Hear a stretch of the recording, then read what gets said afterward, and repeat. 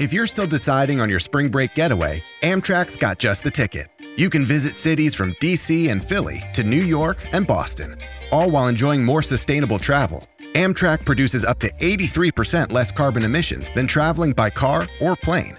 And did we mention the extra legroom and comfy seats? Book early and save at Amtrak.com. Click or tap the banner. Emissions comparisons vary depending on route and locomotive type. Restrictions may apply.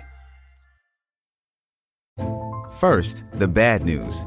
SAP Business AI won't help you generate cubist versions of your family's holiday photos.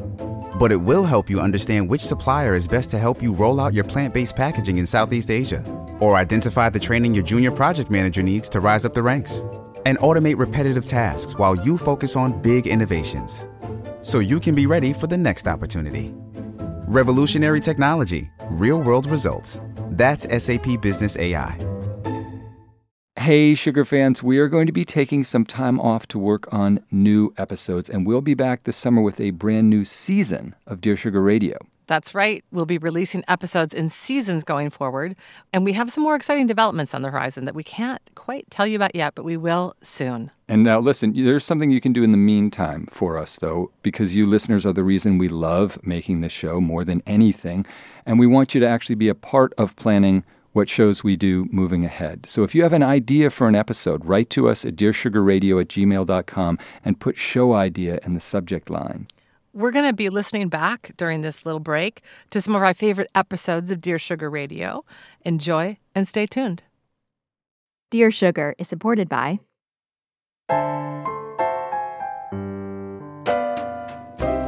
The universe has good news for the lost, lonely, and heartsick. Sugar is here, the both of us, speaking straight into your ears. I'm Cheryl Strayed. I'm Steve Almond. This is Dear Sugar Radio. Oh, dear song, won't you please share some bittersweet days with me? I check my mailbox every day. The sugar you send my way. Steve? Cheryl? Have you ever been the third point in an infidelity triangle, by which I mean the other man? No. I wanted to. I crushed hard on a married woman and had, in fact, a beautiful but chilling experience with this woman who I had crushed on for years. And then I went to visit this couple, and they were going through a certain kind of upheaval. And late one night, nothing ever happened, but I felt for the first time after the husband had gone to bed, there was a moment that I, have commemorated in some awful poem and thought about for years, where I realized that this person who I had psychically been chasing around for so long and coveting was actually, because of turmoil within her marriage, ready to have physical sexual contact with me, or at least it seemed very clear. And I got very frightened and kind of freaked out by it. My bluff was called, and I backed away from the situation. But it has been rattling around inside for it still is, because it was a real moment of realizing that I was transgressing, and unlike many third points, I knew both and loved and still love both of those people. Is that why you backed away, because of your allegiance to the husband? I think unconsciously what I wanted was to get married and be in a happy marriage. And the moment I saw that this happy marriage was, like most marriages, not so happy, I felt very frightened and disillusioned. Yeah. What about you? I've never been in a full-blown affair where I was that other woman, that third point, but I approached it. I had met this really charismatic man who was maybe 5 or 7 years older than me. When I was 19, he was in a poetry class that I took as an undergraduate. His wife at the time when I first met him was just, having a baby, and I just had a crush on him. Right. And years passed, maybe 5 years passed, and I was in the midst of getting divorced from my first husband. And I went to this bar, and I looked up on stage, and there is this man from my poetry class who's the lead singer. in this band. And afterwards, he came off the stage. He recognized me, and we had this lovely little reunion. And I told him, where I was working. I was a waitress at this place called Nikki's Cafe. And the next day, I was on my shift, and he walks in, and he sits at the bar, and he looks at me. And it was absolutely electric. And he said, "What time do you get off work?" Ooh. And I told him. And we went and had a drink. And across the table, when we were at this place having a drink, he said, "Have an affair with me." And I mean, that's really sexually exciting. It's really erotic, right? Yeah. And so within minutes, we were, of course, scrambling out of the bar into his car, making out. And, we drive back to my apartment. And I'm free and clear. I'm getting divorced. I'm not, at this point, the cheater. But he's not free and clear. He's got a wife. He's got kids. There's a family back there. Yeah. And it was hot. It was flaming, scorching hot. And I said to him, "We have to stop, and you have to go home." Why did you say that? What happened? Because I realized that I was about to make a decision to walk into a burning building. That was the image that came into my mind. This house is on fire, and I had the choice whether to walk into it or turn away from it and run. Right. And in my life, at this era of my life, what I had been doing over and over again is choosing to walk into the burning building. And, so I didn't. I turned away, went away, life went on, years passed, Wild came out. I was on my book tour a couple of years ago. And I walk into the bookstore, and there is this man. And he turns to me, and he says, "Cheryl Strayed." And I say his name back to him. And we immediately just look at each other and laugh and smile. And he hugs me and he says to me, "I'm divorced." And I say to him, "I'm married." That's the last time I saw him. The end. Curtain drop. Drop the mic. We don't even have to do an episode. But you know what, Cheryl? We're somehow going to have to do an episode. And it is an episode, as you might have guessed by now, that is about being that third point on the triangle, being the other person, the other woman specifically in the letters we'll talk about. And it arises from actually our 3-part series on infidelity, the betrayer, the betrayed, and then our wonderful discussion with Esther Perel. And we received in the wake of those episodes, what I want to say was, dozens of letters from men and mostly women saying, "Wait a second, you've left part of this out. You've left the third point in the triangle out." One of the sentiments that was so fascinating is that most of these letter writers knew that they were sort of authoring their own demise. They knew that they were the reason for their own pain, but they also had a very strong, powerful feeling that they weren't the other woman. As we'll see from these letters, it's very powerful that when you're in a relationship with somebody who's really paying attention and you can't do anything but think about each other all the time, of course you feel like you're not the other woman. You're the woman. The wife is the other woman. Right. And she's the one who he's with for all these other reasons that aren't about passion and love. There's convention, they have kids or they have financial obligations to each other. But he chose me, and he chose me even though it's illicit and morally questionable, or many would say wrong. And I think a lot of these letters that we saw, and we got dozens of them, there would be this kind of manic, like, I know it's wrong, it makes me feel terrible, and I feel neglected, and, he spends holidays with his wife, and I'm alone a lot. And on the other hand, there was this, but this is right. We were meant to be. Right. We're soulmates. He loves his wife, but he's not in love with her. There was a lot of that kind of sentiment that ran through most of these letters. That's right. It's wrong in the eyes of law and moral convention, but it's right in my heart. It's a kind of outlaw version of love that somehow feels more authentic because it cuts against conventional expectations that aren't really where most people live. Indeed. So later in the episode, we're going to talk to Susan Cheever, yes, who has written about her own experience as the other woman in one of her many books, Desire, Where Sex Meets Addiction. And, she's had the experience before, so we're going to ask her for some insight. She's been there. And we're going to look at this issue of being the other woman from a couple of vantage points. Yeah. One is a kind of classic, I'm in love with him and he's married and will he ever leave his wife? The other, a little different. But for now, why don't we get to the letter, Steve? Absolutely. Here it is. Dear Sugars, I'm in love with my best friend, and he's married. And I'm desperately trying to figure out if I should wait for him. Some context. He's an artist. I'm a writer. We've known each other for years, and for most of that time, we were both married.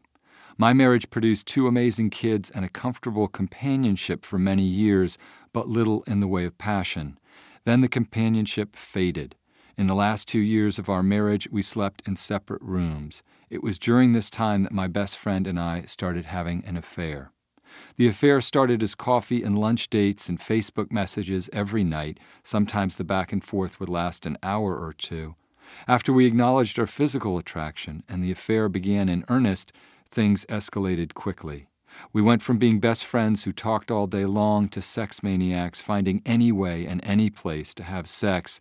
We've explored every kink we'd ever even entertained and some we'd never even considered, and are amazed and awestruck at how sexually compatible we are.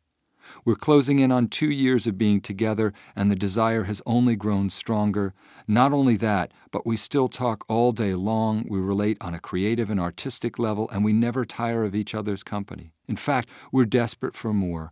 We're in love, madly in love. There's no doubt about that. At first, we both had immense guilt about what we were doing. Over time, we both came to think that we simply chose the wrong spouses. We wish we'd met each other 20 years ago. We know that our affair is wrong, but at the same time, we truly believe that this is meant to be. The trouble is, I'm now single, and he's not. I went to therapy and figured out that the best solution for my marriage was to end it.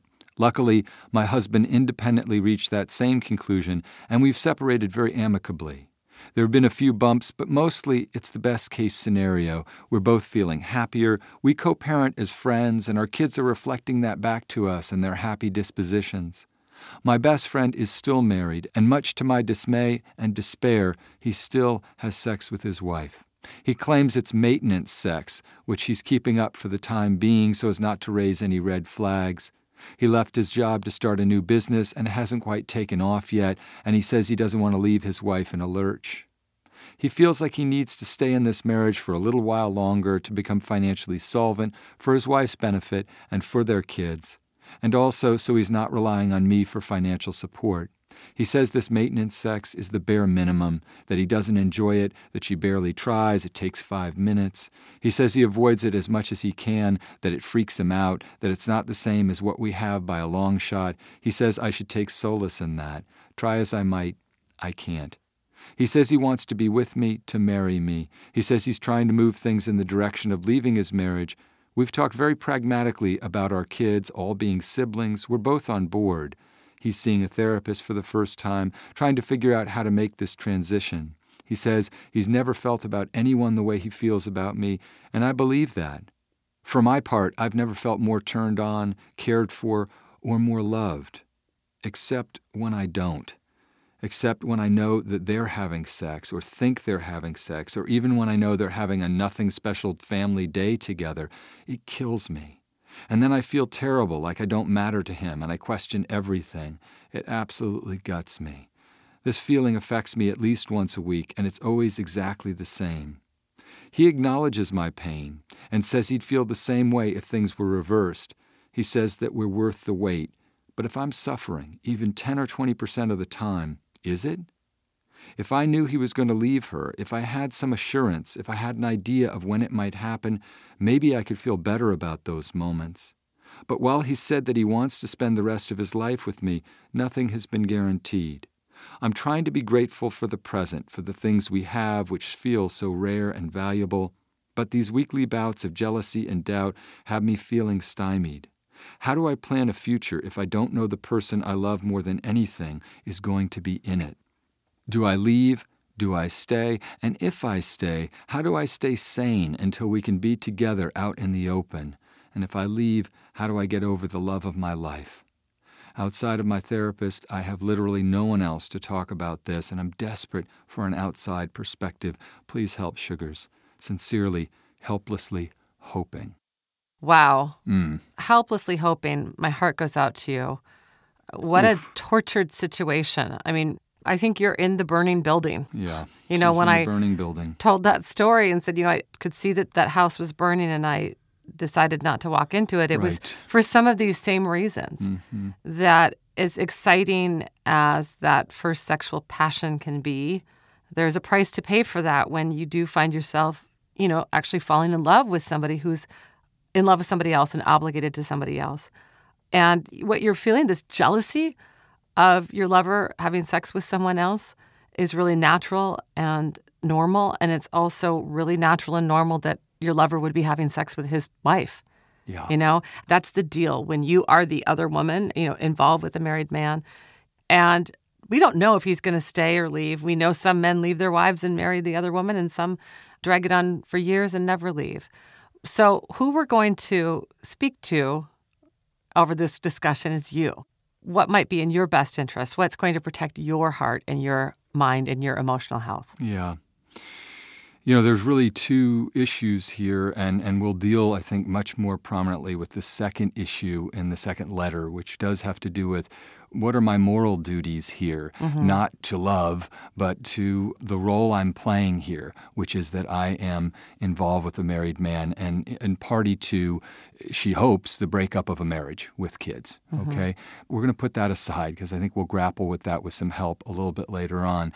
The central question here is, do I really trust that this guy is going to leave his wife? And right at the center of your wrenching letter is the sentence, if I knew he was going to leave her, if I had some assurance.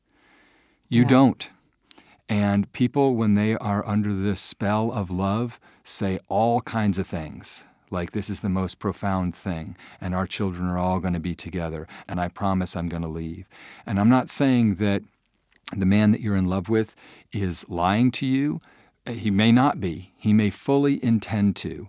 But what your inner turmoil is telling you is that you need the matter settled, and you need him to give you an honest accounting. And until he does that, you are going to have 80% ecstatic bliss and soul connection and 20% abject fear and despair and uncertainty. And, one thing I want to first say is we get letters from couples who both left their spouses so that they could be together. Yeah. They fell in love and they did the responsible thing and they ended those relationships so they could have a relationship with each other. Right. Now, helplessly hoping, that's what you did.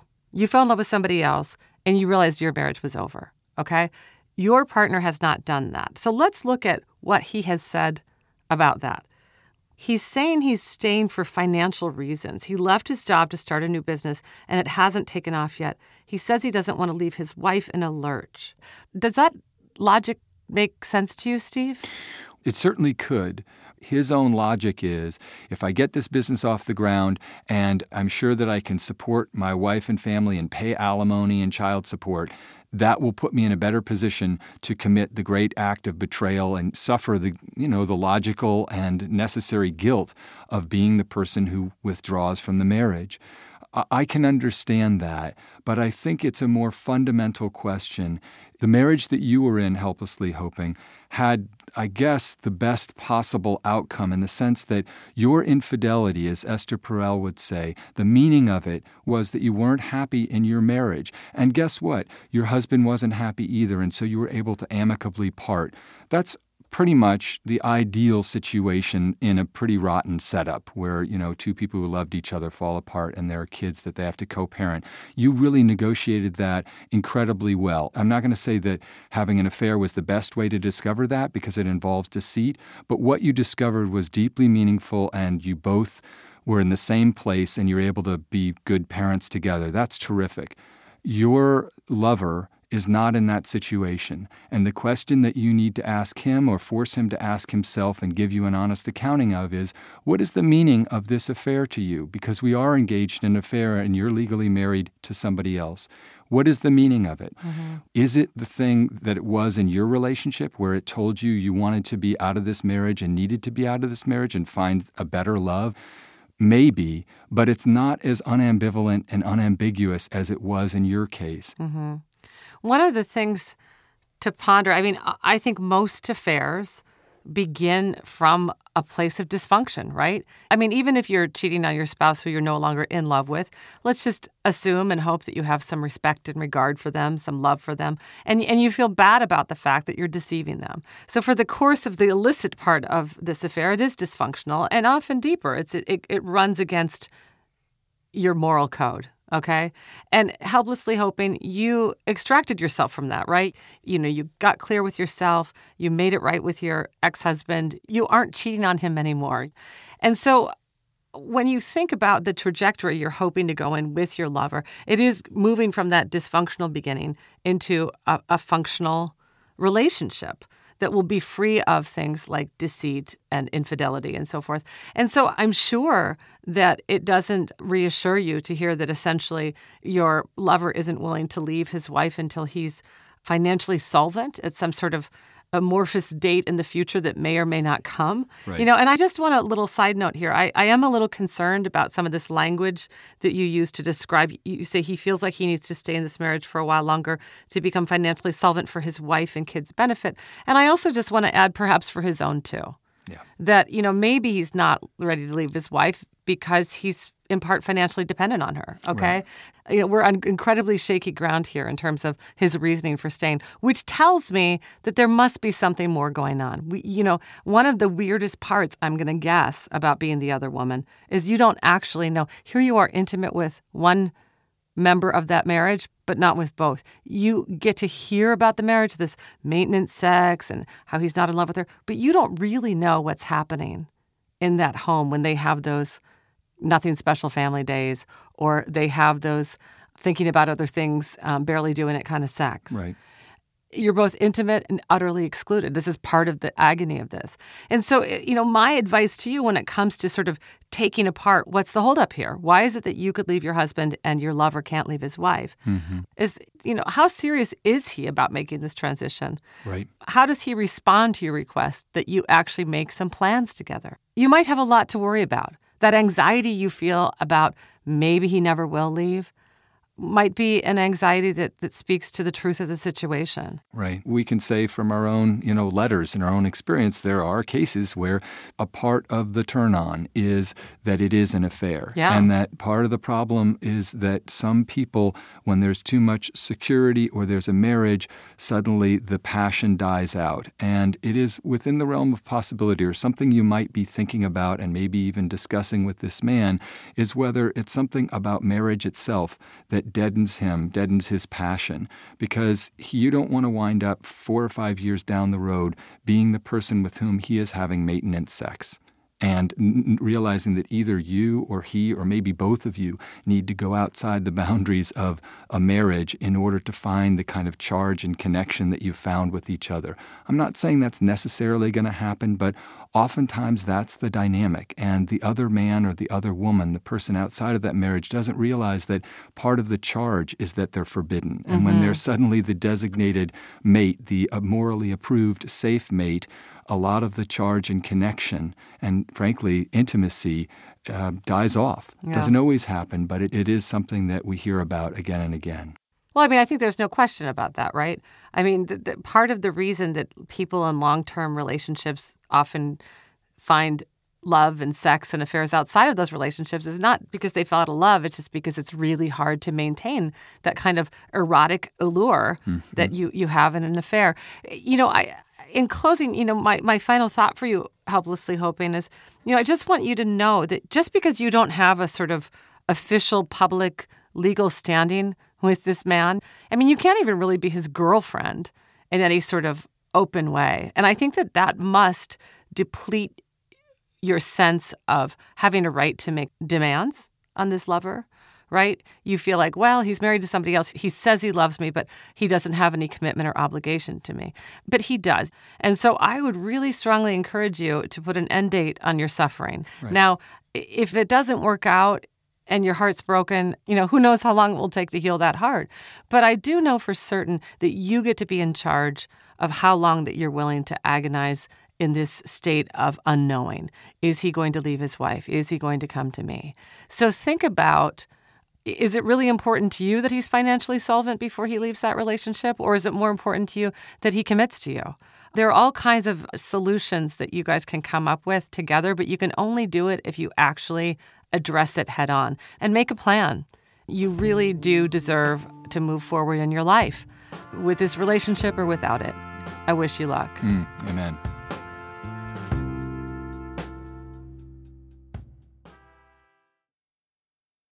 Support for Dear Sugars comes from BetterHelp. If you had an extra hour in the day, how would you use it? BetterHelp Online Therapy can help you figure out what's most important to you so you can prioritize it. Learn to make time for what makes you happy. Just fill out a brief questionnaire to get matched with a licensed therapist and switch therapists anytime for no additional charge. Visit betterhelp.com/sugars today to get 10% off your first month. Find a fresh take on a fall getaway to Wilmington, North Carolina and beaches. Enjoy hiking trails in a state park, fresh seafood with a side of live music, and fall festivals galore. Then live it up along the Riverwalk in Wilmington's historic downtown. With 3 island beaches, Carolina, Curie, and Wrightsville, and a vibrant downtown, you get the best of the Carolina coast all in one place. Plan your fall getaway at WilmingtonandBeachesVacation.com.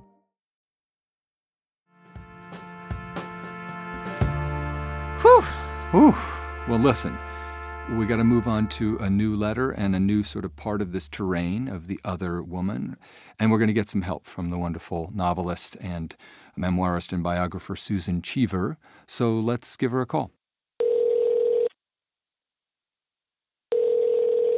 Hello? Susan?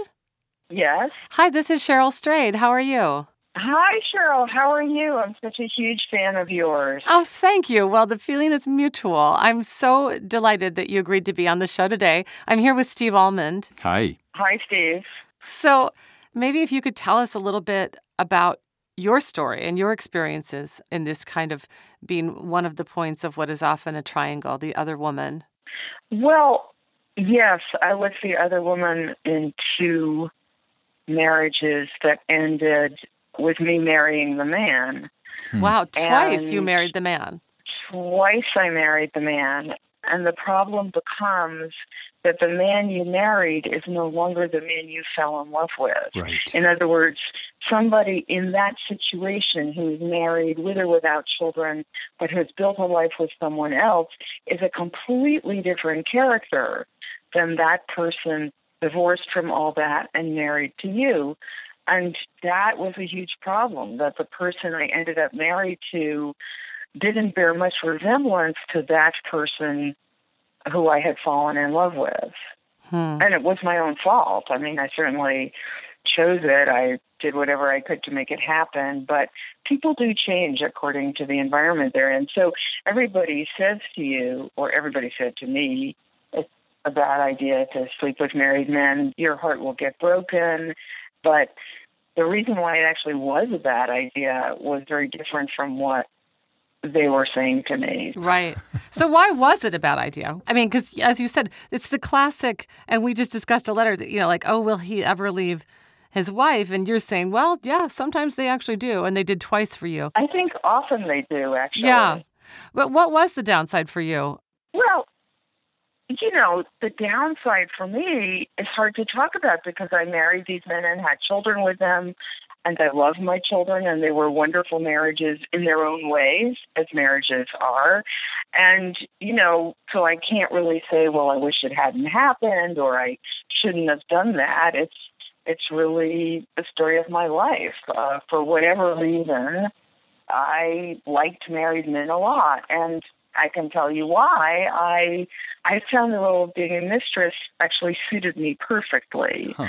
I had my freedom, and I was somebody else's fantasy. And so I could have my own life and do whatever I wanted, and at the same time, be with this person who was in love with me, of course.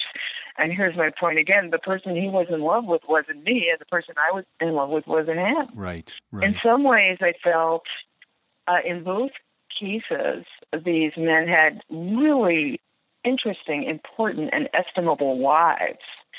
And I sometimes wondered if I wasn't in love with the wife, I'm not gay, but the whole situation was so appealing to me that I wanted to, it was almost like I wanted to be their child instead. Mm. But of course, that wasn't available to me. So, and were the wives so fond of you?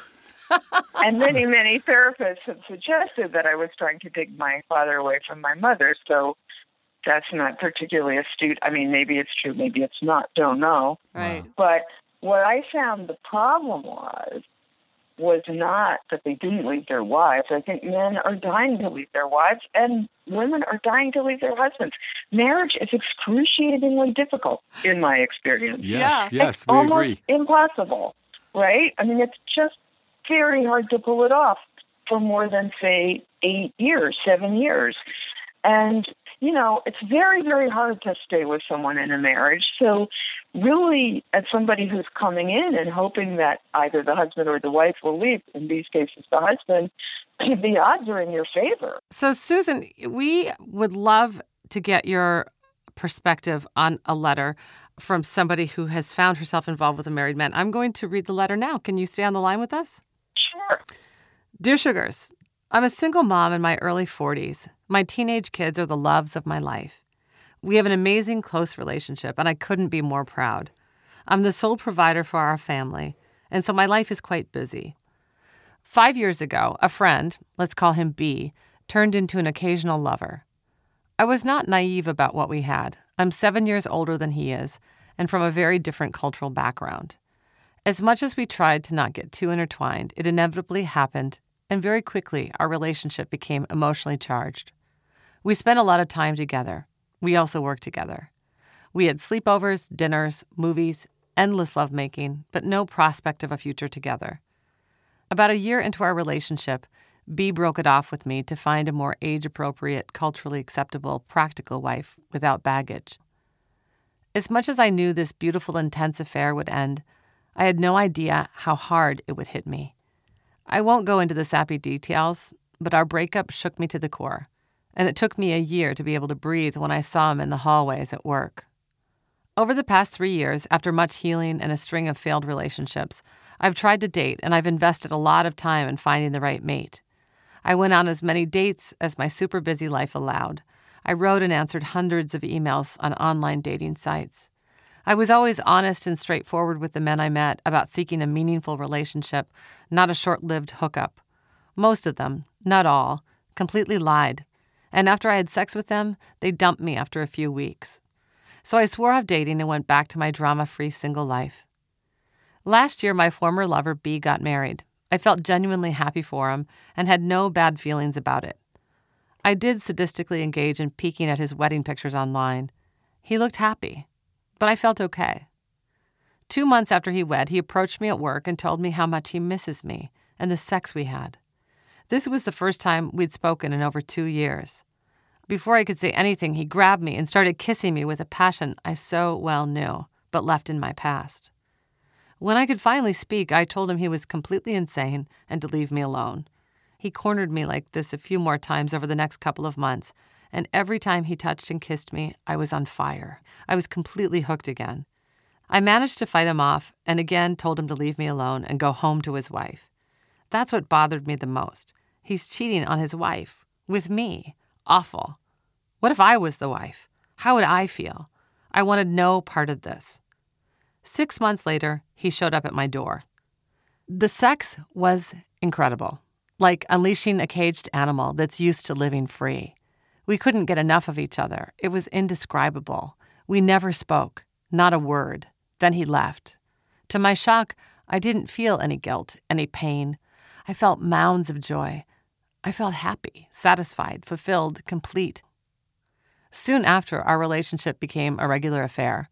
Every time I tried telling him enough was enough, he would show up and I wouldn't say no, so I stopped fighting it. I try to rationalize things and say to myself that I'm single, so it's not my problem, but his. But is it? With love, the paramour's dilemma. So, what do you think of that, Susan? Yeah. Can she do this? Is this okay, or what? Well, she can do whatever she wants, That's right. I mean, it's a complicated letter. I mean, one of my questions that she brings up in the letter is, where are the kids?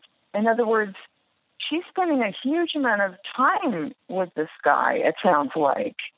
And let me tell you, children know everything, you know? And I just wonder about her children, who she says are the love of her life, in relation to what's happening to her. And I don't know. But, you know, in this life, we can do whatever we want. The question is, what's the price? Do we have a moral and ethical system that we want to adhere to? Right. If we do have a moral and ethical system that we want to adhere to, do we want that to have a relationship to the Western Christian system, which is so assumed and acceptable in the world that you and I live in? I mean, those are big questions, and she doesn't answer them. I'm not sure what I would advise her, because I'm somebody who would have answered that question one way in my 40s, as this woman is, and I would have said, not that it's a victimless crime, but that we're all adults and people make their decisions, and that what these men were doing was what they were doing, and what I was doing was what I was doing. And again, I would say it's complicated, but I wouldn't do that now. I feel differently now.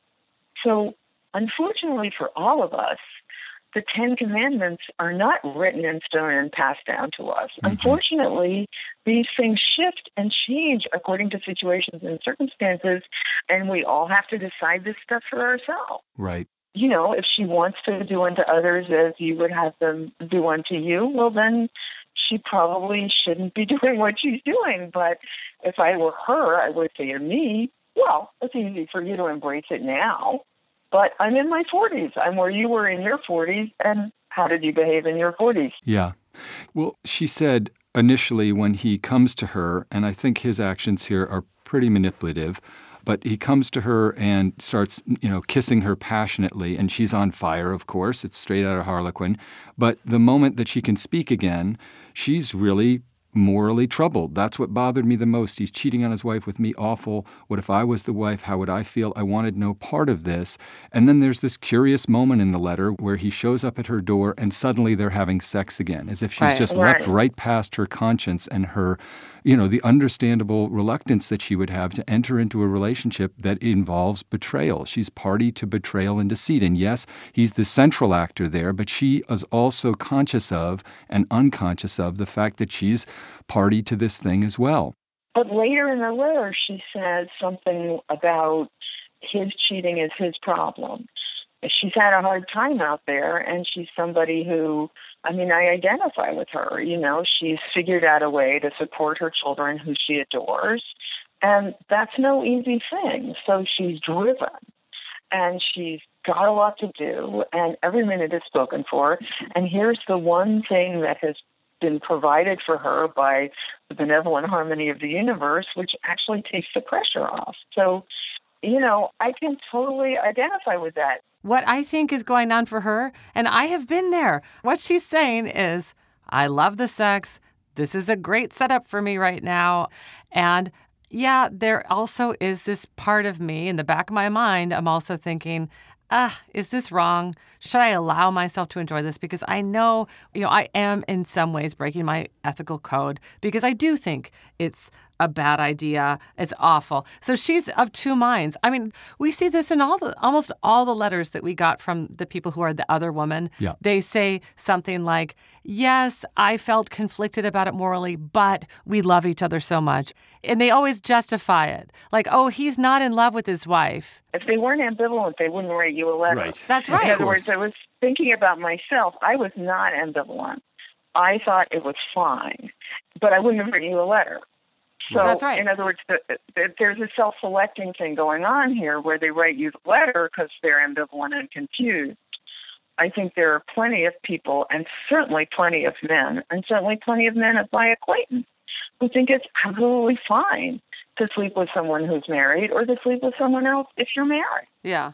Right. This is not we're not talking about murder here. Well, I want to make a clear distinction between morally judging her and just why she might have trust issues.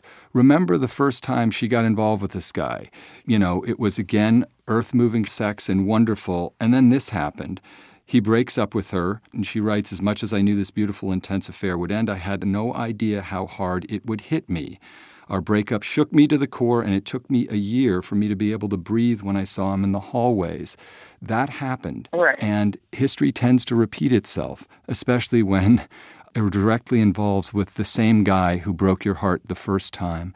I just want to note that the reason that this guy broke it off with her before is to find somebody, quote, more age-appropriate, culturally acceptable, and a practical wife without baggage. And part of what I think is sort of swimming underneath the surface of this is she's not good enough to present in public. She's good for sex, hot, electrifying sex with no discussion or anything else. And there's something in that, even though it's intensely sexually gratifying, that feels also degrading. Well, I agree with you, but I wonder, let me ask you guys a question. How much do we need to take people at their word? That's In other right. words, she's saying she knows this, she gets this, but it's just too good to give up. It's just so great, but she knows it's going nowhere. She knows him. She knows if she gets emotionally involved with him, he'll dump her. That's what he did before. But she's saying that's okay with her. And my inclination is to say, okay, the problem that we're given is not, is he going to hurt her again? It's, is it okay for her to sleep with someone? Can she tell herself that the cheating is really his problem? Yeah, I'm with you, Susan. Why don't you believe her, Steve? Why don't you believe her when she says that she understands that this is separate and just sex? And Because she said last time, as much as I knew this intense affair... Last time was last time. He's going to do the same thing. She's not going to do the same thing. And that was years ago. That's that what was Sisyphus years ago. said. Last time was last time. This time the rock will get to the top of the hill. It's not going to come rolling down. That was last time. No, Look, she's changed. People can't change. people absolutely can change, but I think there's an undercurrent of the fact that she's unsettled by this. And even though it's a great turn on and incredibly gratifying, she is involved with the same moral actor. And so it's a calculated risk. If it's just about her pleasure and gratification, it's a calculated risk. But I am not so quick to say that there isn't a moral burden to this, because I think some of the trust issues, when somebody writes in a letter to us, I don't trust anyone, I take that seriously. Even if you're having great sex, the fact that you can't trust anybody and that you're uninterested in a relationship that might provide you both great sex and some emotional security, I take that as a sign that maybe the person is struggling to give themselves the right to have a relationship that includes both hot sex and not a burning house. Hot sex without the burning house.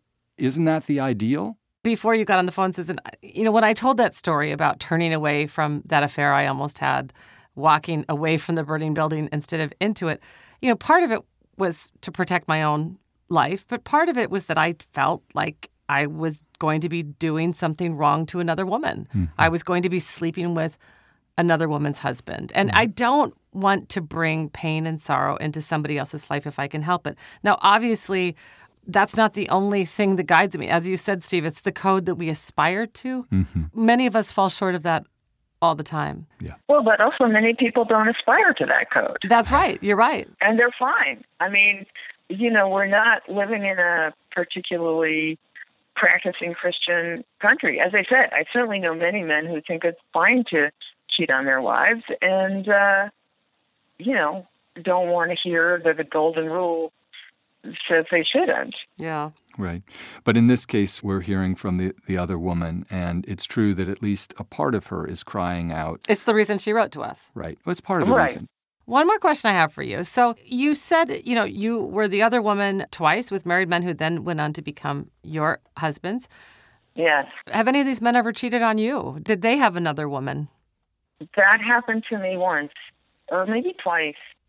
Did it change your perspective at all? And how did it feel? Yeah. It didn't. It should have changed my perspective. It felt terrible. Yeah. I don't like being betrayed. And again, a therapist could tell you that the reason why I betrayed other people was to keep them from betraying me first, if you see what I'm saying. That's therapy talk. But I don't think people do like being betrayed in general, do they? No, I've never met anyone who enjoyed it. Right. Here's the deal. To this newlywed woman in this marriage, this is pretty bad. I'm going to go ahead and make the leap and say that this would be like one of the worst things that's ever happened in her life. Yes, I'm going to guess she has no idea that her husband is doing this. And yeah, it would be devastating to her. I could just write the letter to us, myself, like as if it were from her. And when she finds out. Or we could wait a few months and it will show up. Yes. So thank you so much for helping us not give the paramour's dilemma an answer. Thank you for complicating our answer in a lucrative way. Well, it's complicated. Yeah. It is complicated. All right. Well, Susan, thank you so much. Yeah, it was an absolute pleasure. My pleasure. We love talking to you. Take Bye-bye. care. Okay, bye-bye.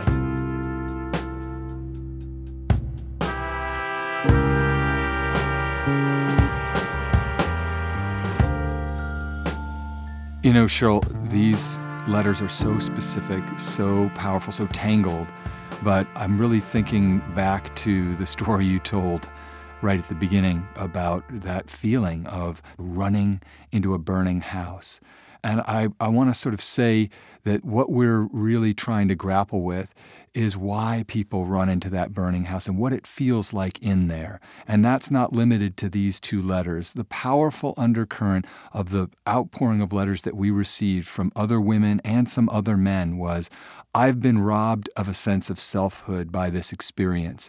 I am defined by the situation as the other person who's ruining a marriage. But I'm actually a person. I'm in love. I'm finding deep gratification and meaning in this relationship. And I want to understand how I got into it, whether I should stay into it, how to get out of it, what it means morally. Indeed. And I want to say, when I go back to that moment when I decided not to run into the burning house, I certainly don't mean to imply that I was in any way morally superior to the version of myself who might have, at a different moment in my life, chosen to run right into that building. Right. And I think, one thing that we have grappled with a lot over the course of this last hour is this idea of, like, is it right or wrong? And, when we talked about infidelity, we had the same thing. Yes, it's not a good idea to lie to somebody you love. Yes, it's not a good idea to make a promise and then break it. And yet what we find in love and when we find in erotic and romantic entanglements, that many of us struggle at one point or another, and usually at many points over the course of our lives, with, being true to those words, values, vows. And so to all the other women out there, all the other people, I just want to say, you're just like all of us. Many, many of those people who have been betrayed, as we noted on those infidelity episodes, have also committed betrayals or will someday. Right. Many people have been in every position on that little triangle. And so what we wish for you, other women and men, as the case may be, is that what you always have to do, no matter where you are in that triangle, is to try your best to find a way to live with as much integrity as you can live, to seek a sense of equilibrium and fulfillment. And sometimes in the course of that, in the course of finding your fulfilling life, you do have to do some things that don't make you so proud. Yeah. Sometimes you run into the burning building. Right. Sometimes you turn away from it and walk away. Mm-hmm. And I know, I've been at both of those places and I've walked in both directions. Dear Sugar Radio is produced by WBUR in Boston. Our show is produced and edited by the fabulous Lisa Tobin. Please write to us. We'd love to hear from you. Send your letters to us at dearsugarradio@gmail.com.